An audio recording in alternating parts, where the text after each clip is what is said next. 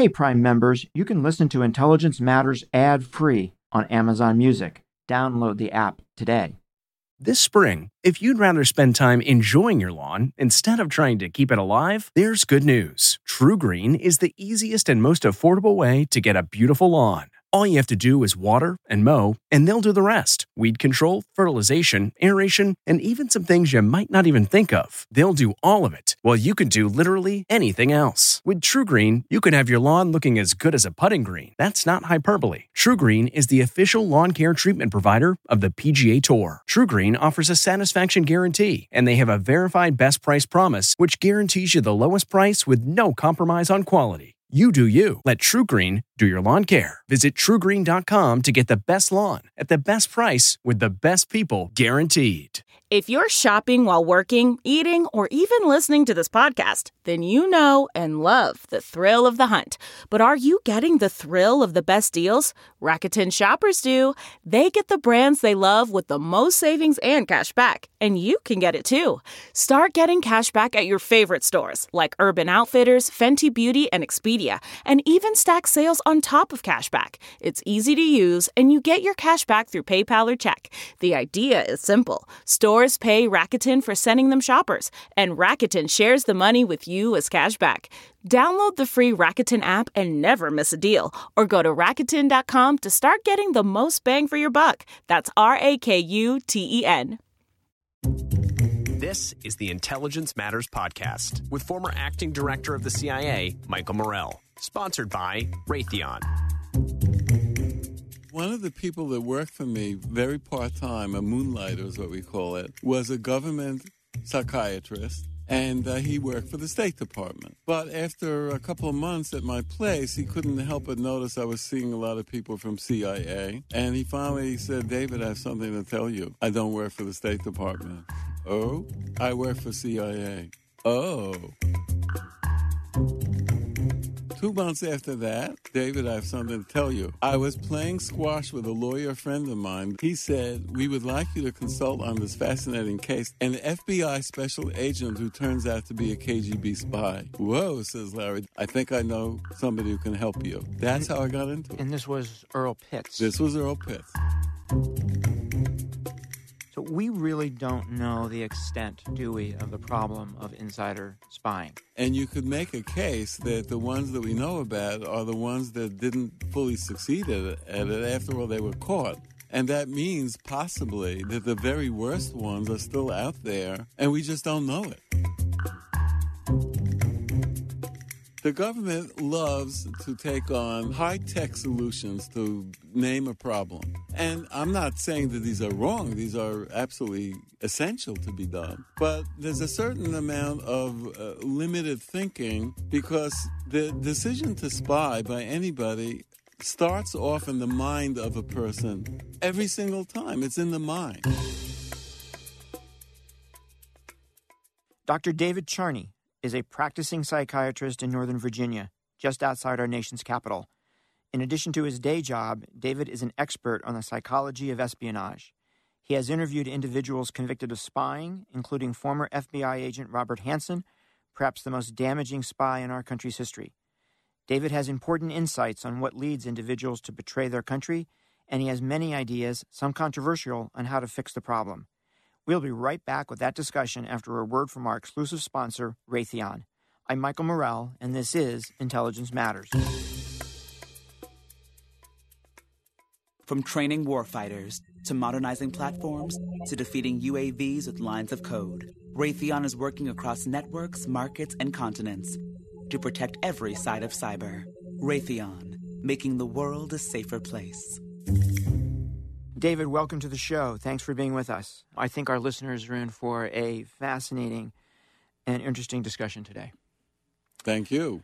David, I think the place to start is to ask, how did you, a psychiatrist in private practice, get interested in the psychology of espionage, and how did you develop your expertise in that area?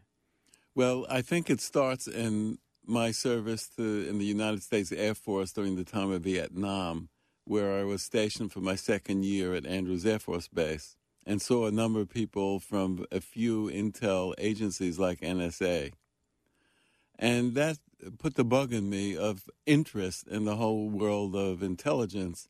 When I got out, I thought, wouldn't it be neat to see if I could become a consultant to a nearby intelligence agency? And since I was moving to Northern Virginia, it would be CIA. I asked for an application form. It was many inches thick. It was intimidating and overwhelming, what with me starting a new practice and various other things. I said, I just can't do this now. A number of years later, I made big decisions about expanding my practice, started to hire other staff, filled out all the offices that needed filling in my building, and then I get one more call. It was from a young social worker, and I just could not refuse her an interview because she mentioned that she was related to a dear friend of mine. I met with her, and she was everything you would want a new employee to be, and I just figured I must make room at the table for her. 9 months later, I get a letter from CIA. You are now qualified to receive referrals from our agency. And I said to myself, what? I didn't know that I was being looked over. Didn't know I was in the pipeline. Linkage here between this young lady and... Turns out her mother worked at the CIA and had been the person to stand up their first really potent employee assistance program. And on her own initiative, put me into the pipeline, got me cleared, and then I started seeing people from CIA, from all the directorates.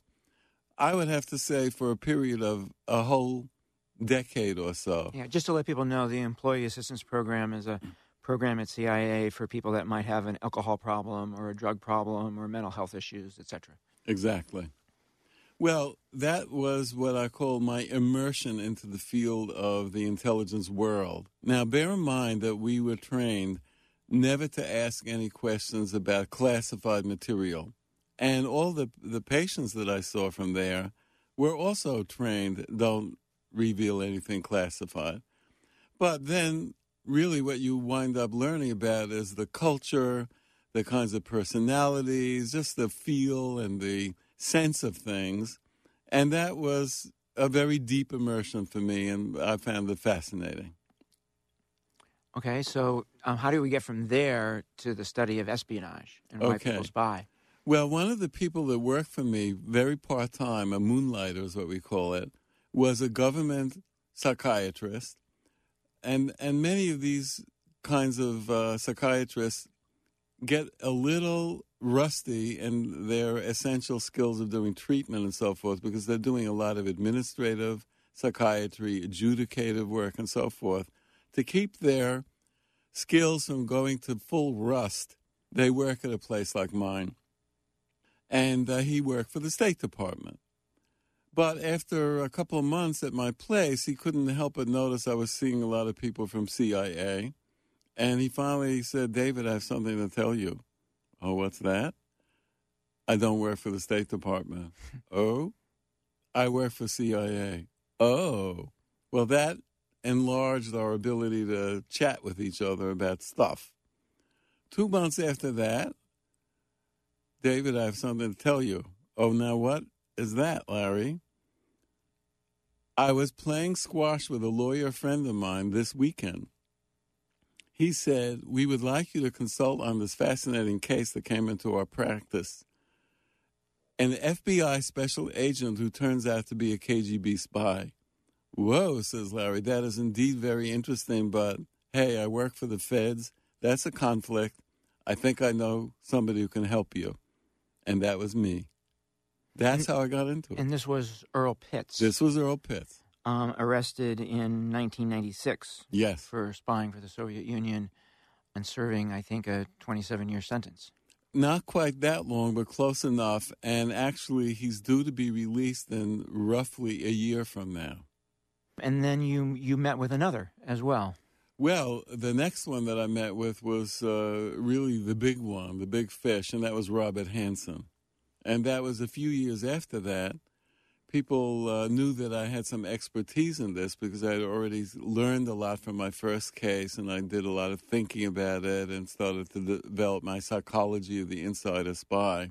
And this is Robert Hansen, also a former FBI special Precisely. agent, arrested in 2001. Yes. I have to say that how these things happen in Washington, who can tell? They are accidents and surprises. It's a small world. It happens that I was shopping late one night at Sutton Place Gourmet, and somebody shouts my name. It was already past 8. I was not really interested in any socializing. I was tapped out from the day, but she was all excited to see me. Why? Her son, Peter, had seen me on TV. Oh, my gosh. Yes, it's true. Why? Because in the media world, when the Hansen case popped up, they tapped on experts that just make comments on things, and I was one of those. Well, this woman says, that's so exciting. Are you in on this case? And I tell her, well, Donnie, actually, I wrote a letter to the defense attorney, and I haven't heard back yet. There's a chance it will happen, but who knows? Well, she says, what's his name? It was Plato Katcharis, who's a very famous attorney in town. And she starts jumping up and down and says, Plato, Plato, Plato. I say, Donnie, what's the matter? She says, he's my next-door neighbor. I'll write him a note. I'll put it in his mail slot tonight. And she does. 2 days later, I'm having lunch with Plato. And that kind of leads to me getting involved with the Robert Hansen case. Right. And then there was a third case as well, Brian Regan. That's right. Air Force NRO. Right. And I could tell another little anecdote, but let's just say that through accidents of who knows why they happen in Washington, it's a very small town, I got involved with that case as well. So you spent a lot of time with these gentlemen, and did they open up to you? How did that happen? You know, one would think they might be defensive. All true. I had these very thoughts when I was meeting with Nina Ginsburg, the attorney for Earl Pitts, when we were still trying to size each other up and figure out, are we going to do this or not? And I was hearing stuff that made me concerned as a psychiatrist about signs of depression, maybe even suicidal concerns. And how do you handle that if you're just consulting to somebody inside prison, where he was already? And I was thinking, well, what would I do with somebody in my normal psychiatric practice where I'm worried about that? The answer would be you have to give a person a sense of future, a sense of hope, of some way to justify existence going forward that makes life worth living. And what do you do with somebody who's facing years and years of prison? Or in Hansen's case, life. Yes. Yeah. Well, the answer, just as a thought, it wasn't proven, was proposing the idea that there would be some way for such a person to partially atone for the bad things that they did by opening themselves up to explain in more detail the motivations and psychology that led to them crossing the line.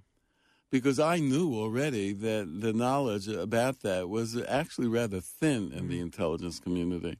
So this would be a golden opportunity, and all I could do is take a deep breath and say, would that make sense to you, after I met with him maybe once or twice?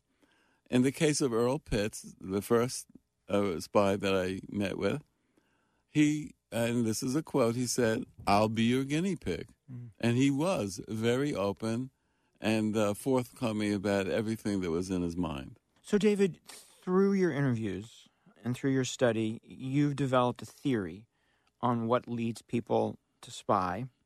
And I want to walk through that in some detail with you. But before we do that, I want to ask you if your work is applicable only to insiders in government who spy, or does it also apply more broadly to insiders in government like Edward Snowden, right, who leak massive amounts of information, or even insiders in corporate America, right, who for some reason might want to do damage to their company?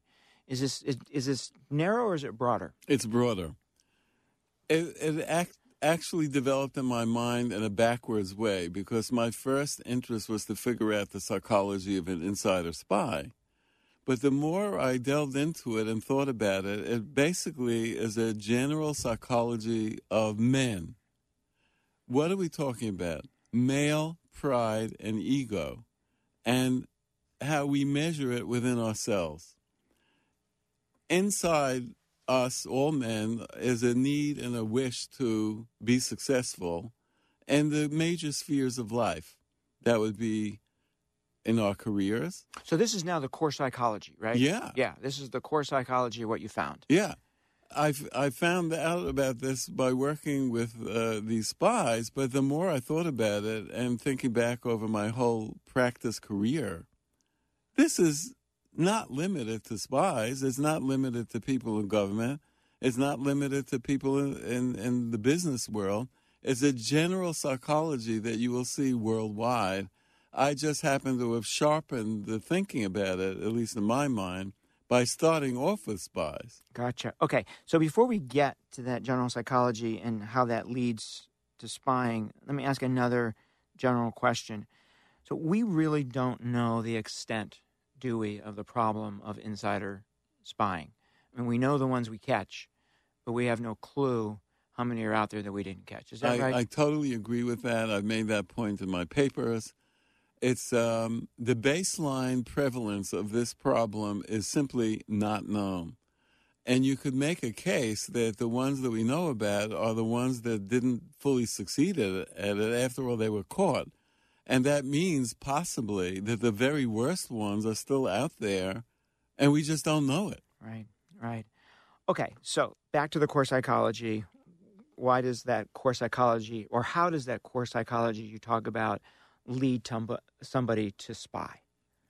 What's the narrative there? The core psychology that I came up with was the following: an intolerable sense of personal failure as privately defined by that person.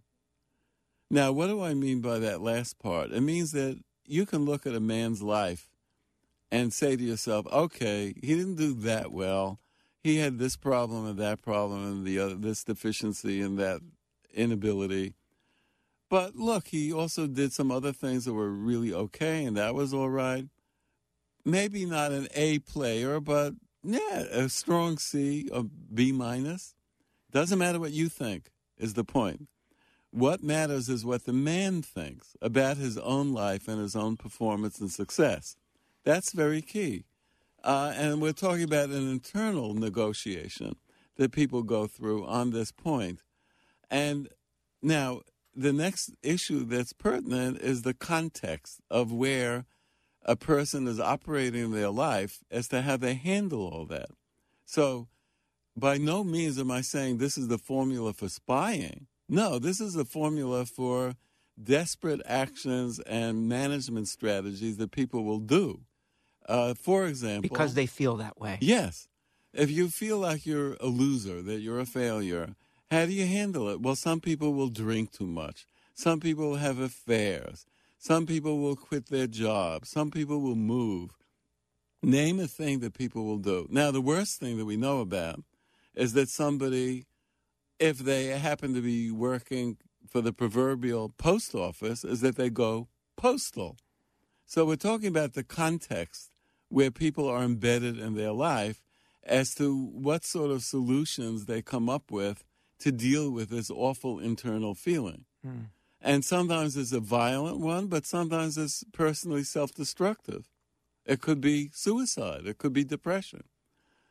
For the few that become spies, clearly they are embedded in the intelligence community, and that's where they can play out their internal trouble in the workplace setting because it offers them a chance to do it that way. And how does spying fill the void, right, or solve their problem?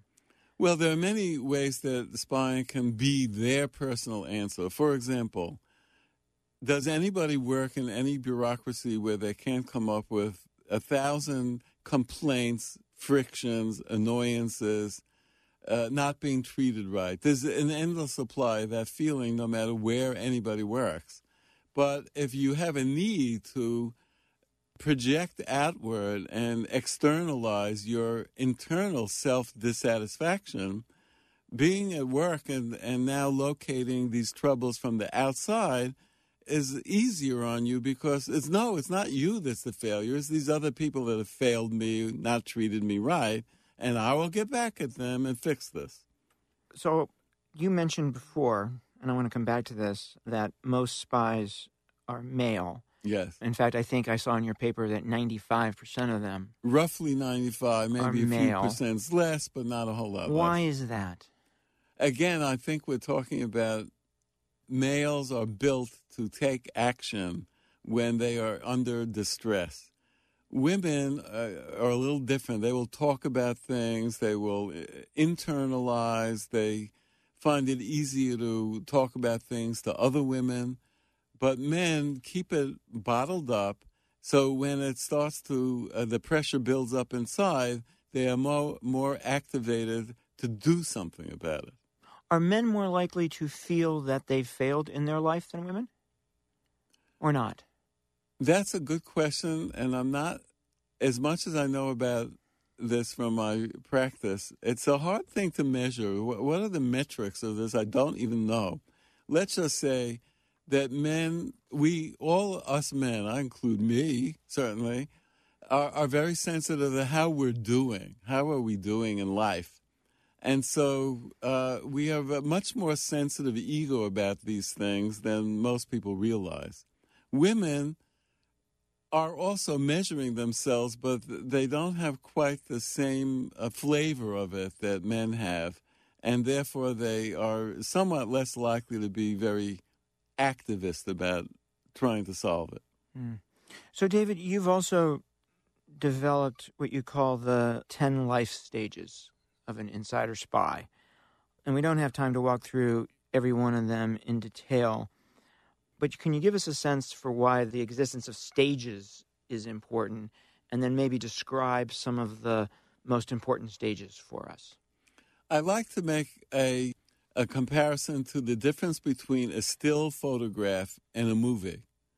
You look at a still photograph of something very interesting, and you can read a lot out of just a single still photograph.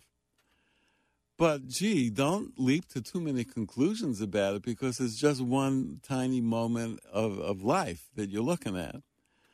Much more useful, I think, is to regard everybody's life as an unfolding movie where stuff happens along the way, good things, bad things. And so the storyline builds up to create certain pressures and motivations that drive subsequent action.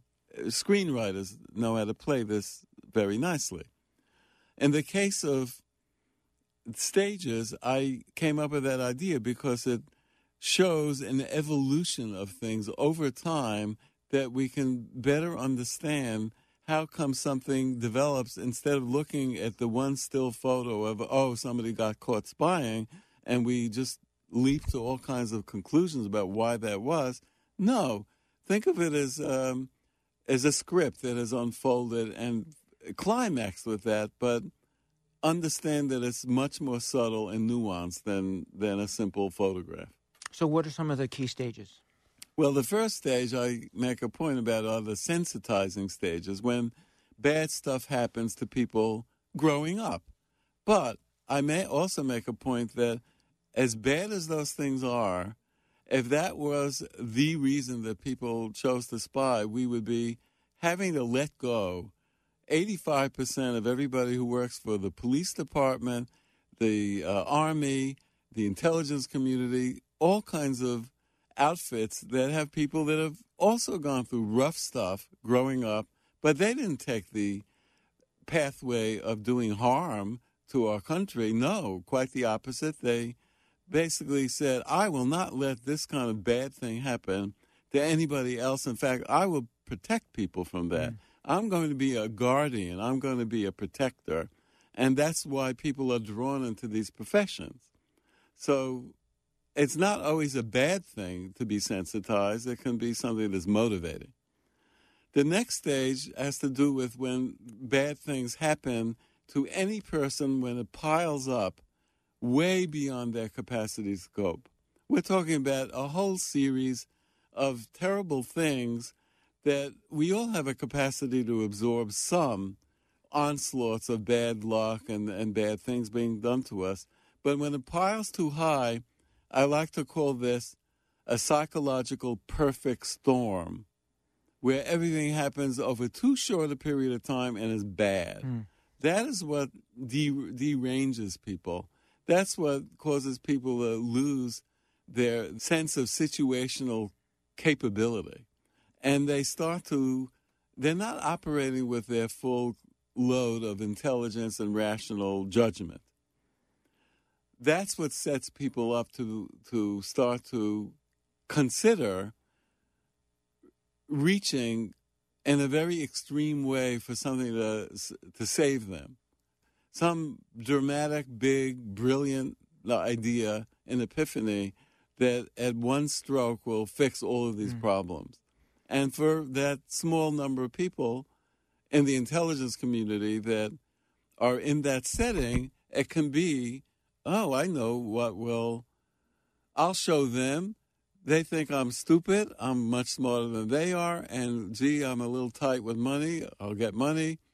And so on and so on. That all of a sudden, everything makes sense to take that move of crossing the line. And, of course, the intelligence officers who are recruiting these people are attuned to all of that. They're trained into it. They are artists of being able to identify and target prospects that way. I think of them as the offensive team inside the intelligence community. Thinking in terms of football analogies, that you have an offensive team and a defensive team.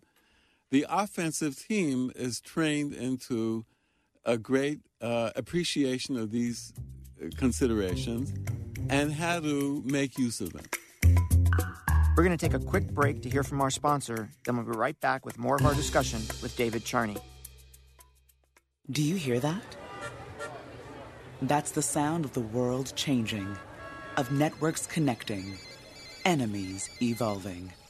You can't slow it down, you can't avoid it, you can't stop it. But you can stay a step ahead. Every day, Raytheon engineers are innovating, modernizing, delivering trusted, innovative solutions that protect people, information, and infrastructure. So as our world changes, we can make it a safer place. Okay, so somebody has made this leap into spying, then what happens next? Well, once they have stepped over the line, I want to make a comment that a lot is said about the art of recruiting somebody.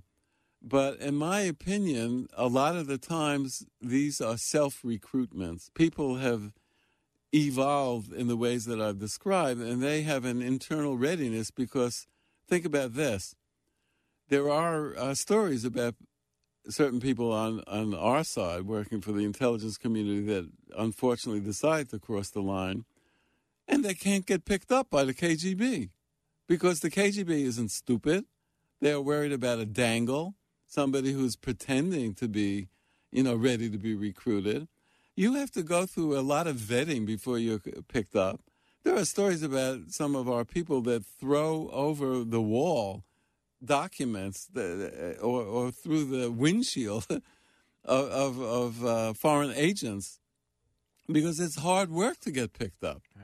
Right. But anyhow, once somebody is picked up, temporarily they are euphoric because, oh my God, I pulled it off. I did it. I really did it.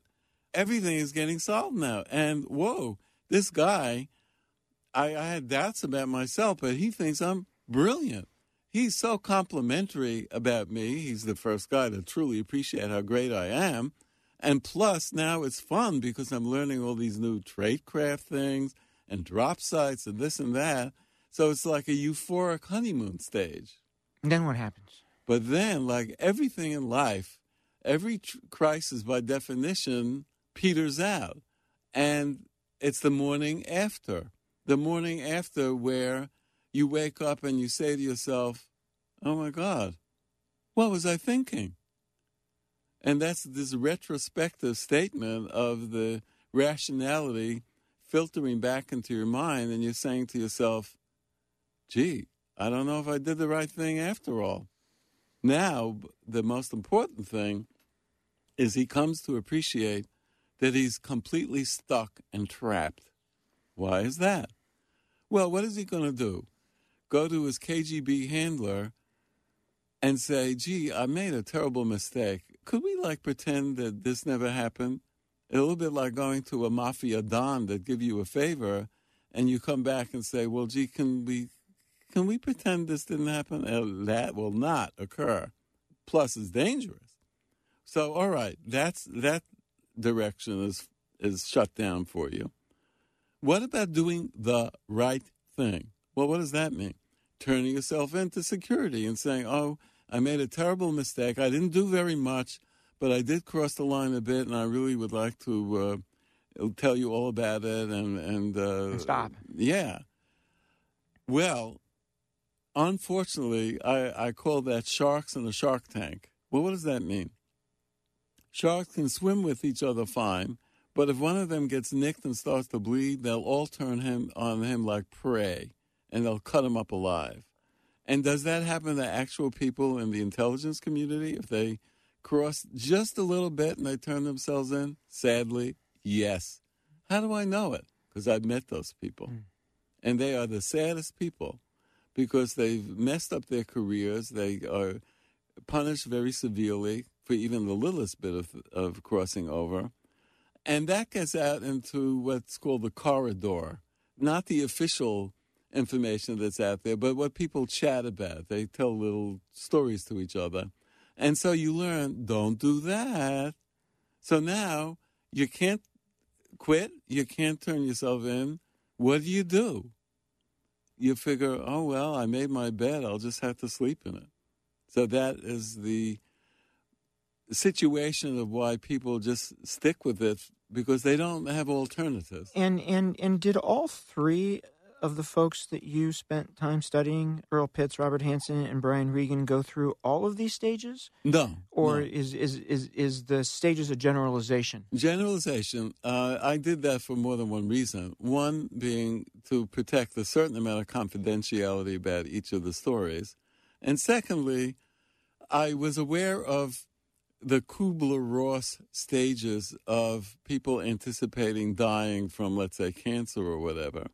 So it was never stated that people marched lockstep through each of these stages exactly as they were portrayed. These were generalizations that were pretty on target, and people would go through one stage a little bit more than another person or a little bit out of sequence or whatever, but just to give a sense of organization to how things proceed, that's how I came up with the stages. Okay, David, so let's switch gears again, and I want to ask you, how does the government try to deal with the problem of insider spies today? How do they try to do that? And in your view, what's wrong with that approach? And then we'll get to your ideas on what we should be doing. The government loves to take on, the U.S. government, high-tech solutions to name a problem. It's in our DNA. We're Americans. We're so clever with that stuff. And there are all kinds of concepts of using surveillance, watching keystrokes on machines, and having all kinds of fobs and skiffs and name 1,000 high-tech strategies. And I'm not saying that these are wrong. These are absolutely essential to be done. But there's a certain amount of limited thinking because the decision to spy by anybody starts off in the mind of a person every single time. It's in the mind. And that sensitivity to the psychology that I've described a little bit of in that stages, the way that it evolves, is not a strong suit in terms of how it's approached in the intelligence community.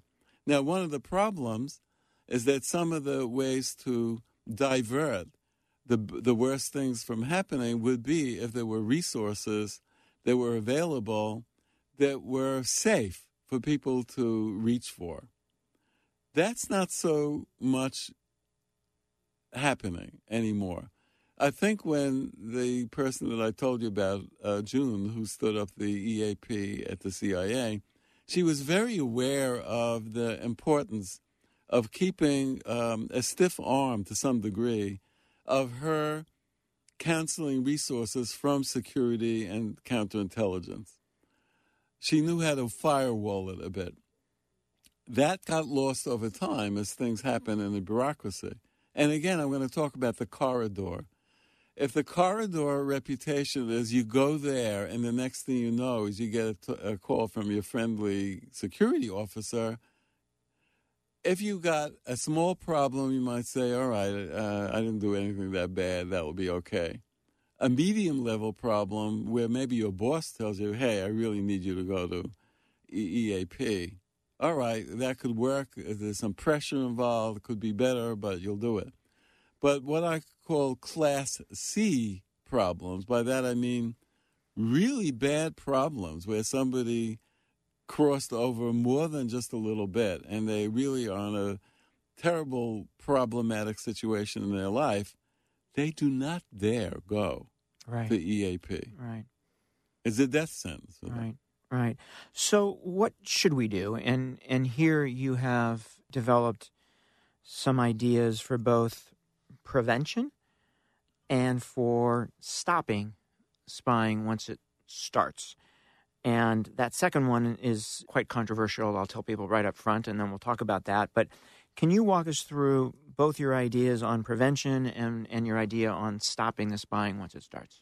Yes, and even though it's backwards, but that's the way it evolved my thinking, was what to do with the problem of somebody who's crossed the line, as I mentioned before, is stuck and trapped. And that's to the detriment of our national security because they continue to be productive in terms of giving our secrets to our adversaries. Well, I came up with the idea of an off-ramp exit solution for somebody who's stuck and trapped.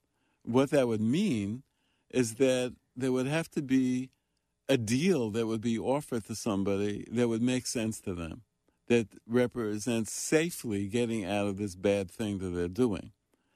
It would be a special small government operation that would be designed to welcome back somebody who's crossed the line, but not to give them a free ride at all. The one thing that just to take advantage of that moment in the stages where they are questioning what they've done. Right. And just as a quickie sidebar, one of my stages is called dormancy. Well, what is that? Every one of the spies that I saw quit spying for sometimes a long time. And the theory that these are evil, horrible people that just can't wait to harm us all the time is brought into question by the fact that, well, why did they stop then?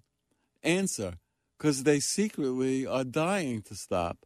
It's a wishful desire to end this horrific state that they are living in.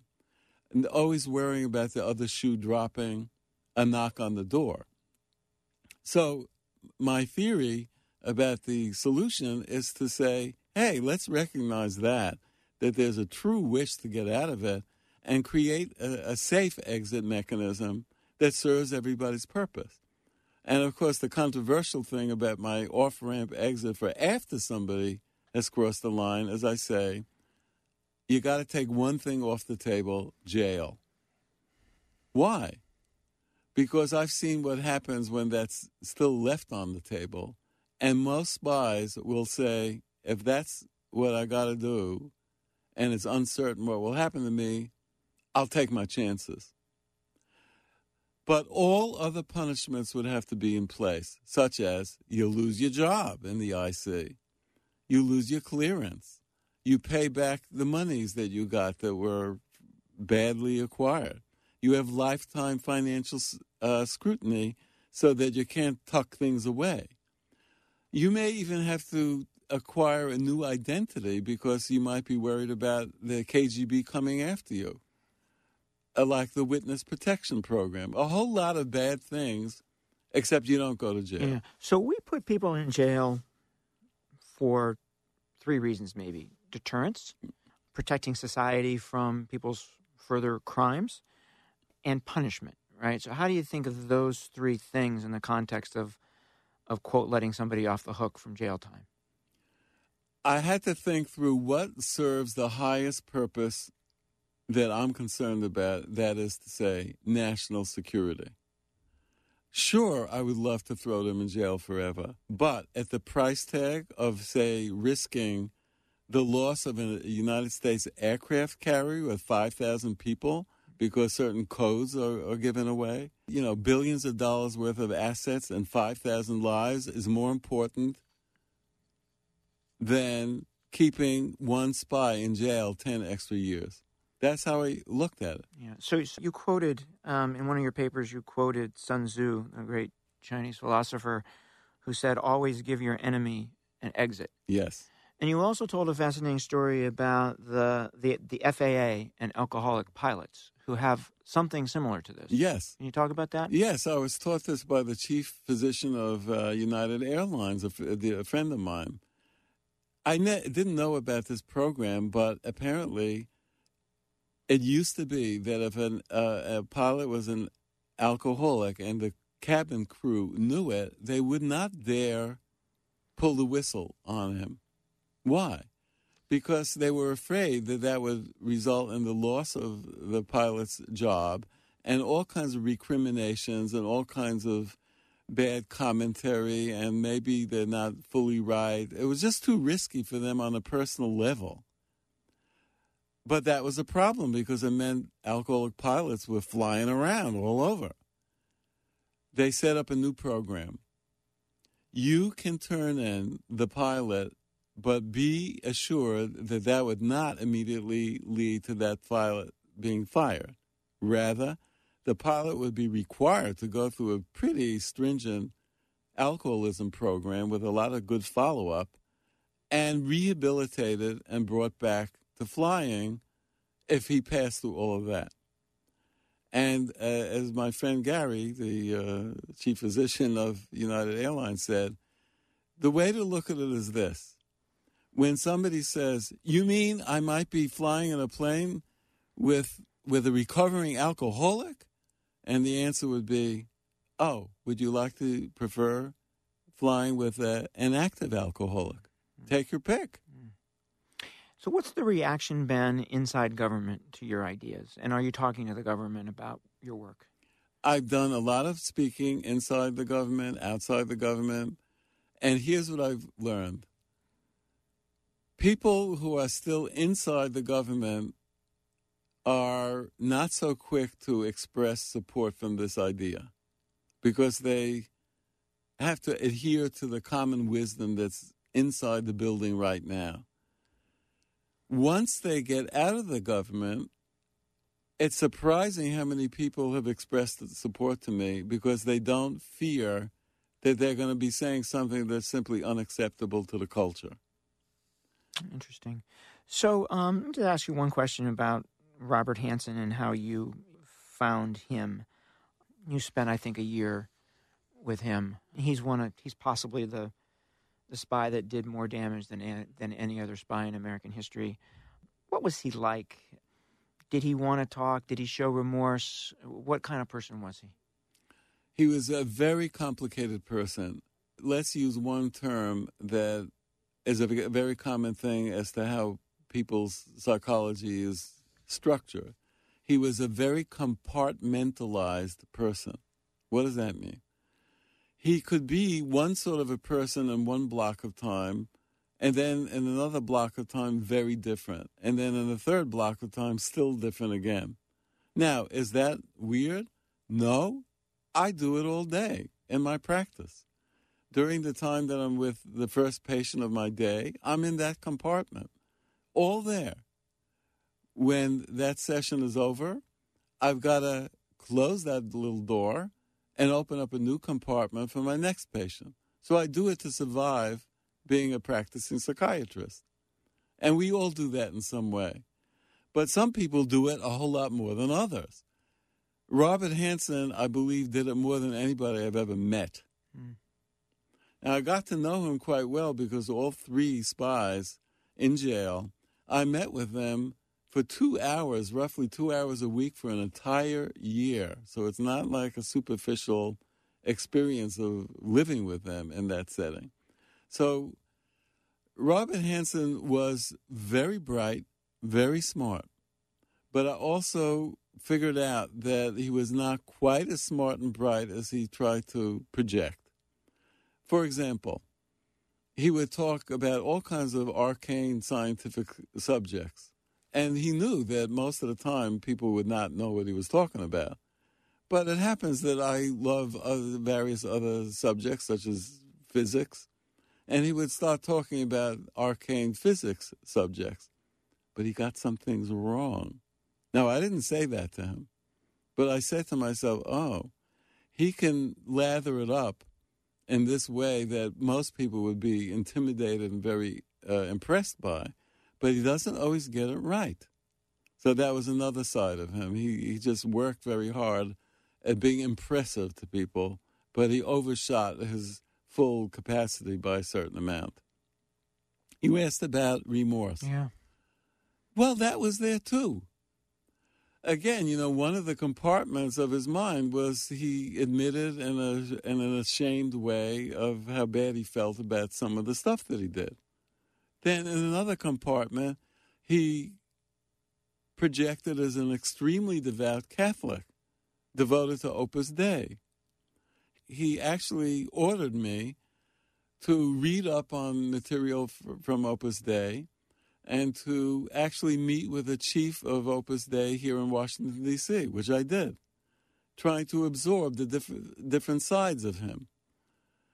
So there we have a devout Catholic who did all kinds of horrible things, and yet at the same time he was brilliant in many ways, but not so brilliant in other ways. There was no way to get to stitch together everything in a way that made complete sense because he was so compartmentalized. David, this has been an absolutely fascinating discussion. Thank you for joining us. I want to let people know that they can find your work at www.noirusa.org. David, thanks again. Thank you for inviting me. Welcome. That was David Charney. I'm Michael Morell. Please join us next week for another episode of Intelligence Matters. This has been the Intelligence Matters podcast with former acting director of the CIA, Michael Morell. Sponsored by Raytheon. The podcast is produced by Olivia Gassis, Jamie Benson, and Claire Himes. If you haven't already, subscribe, rate, and review wherever you download podcasts. You can follow the show on Twitter at Intel Matters Pod and follow Michael at Michael J. Morell. Intelligence Matters is a production of CBS News Radio. Are you ready for an all-new season of Survivor? You better be, because Survivor 46 is here, and it's 90 minutes of twists and turns you don't want to miss. Better yet, after each episode, there's a brand new episode of On Fire, the only official Survivor podcast. Each week, we go behind the scenes of the episode's biggest moments, taking you into the how and the why things happened. And this season, we're very lucky to be joined by an expert, the winner of Survivor 45, Dee Valladares. What is up? I'm thrilled to be joining this team and to be giving you my take on how and the why players made the moves they did, what it takes to outwit, outplay, and outlast, and to ask Jeff some questions, because even after 26 days out there, there is still a lot for me to uncover. Bring it, Dee. Listen to On Fire, the official Survivor podcast, wherever you get your podcasts.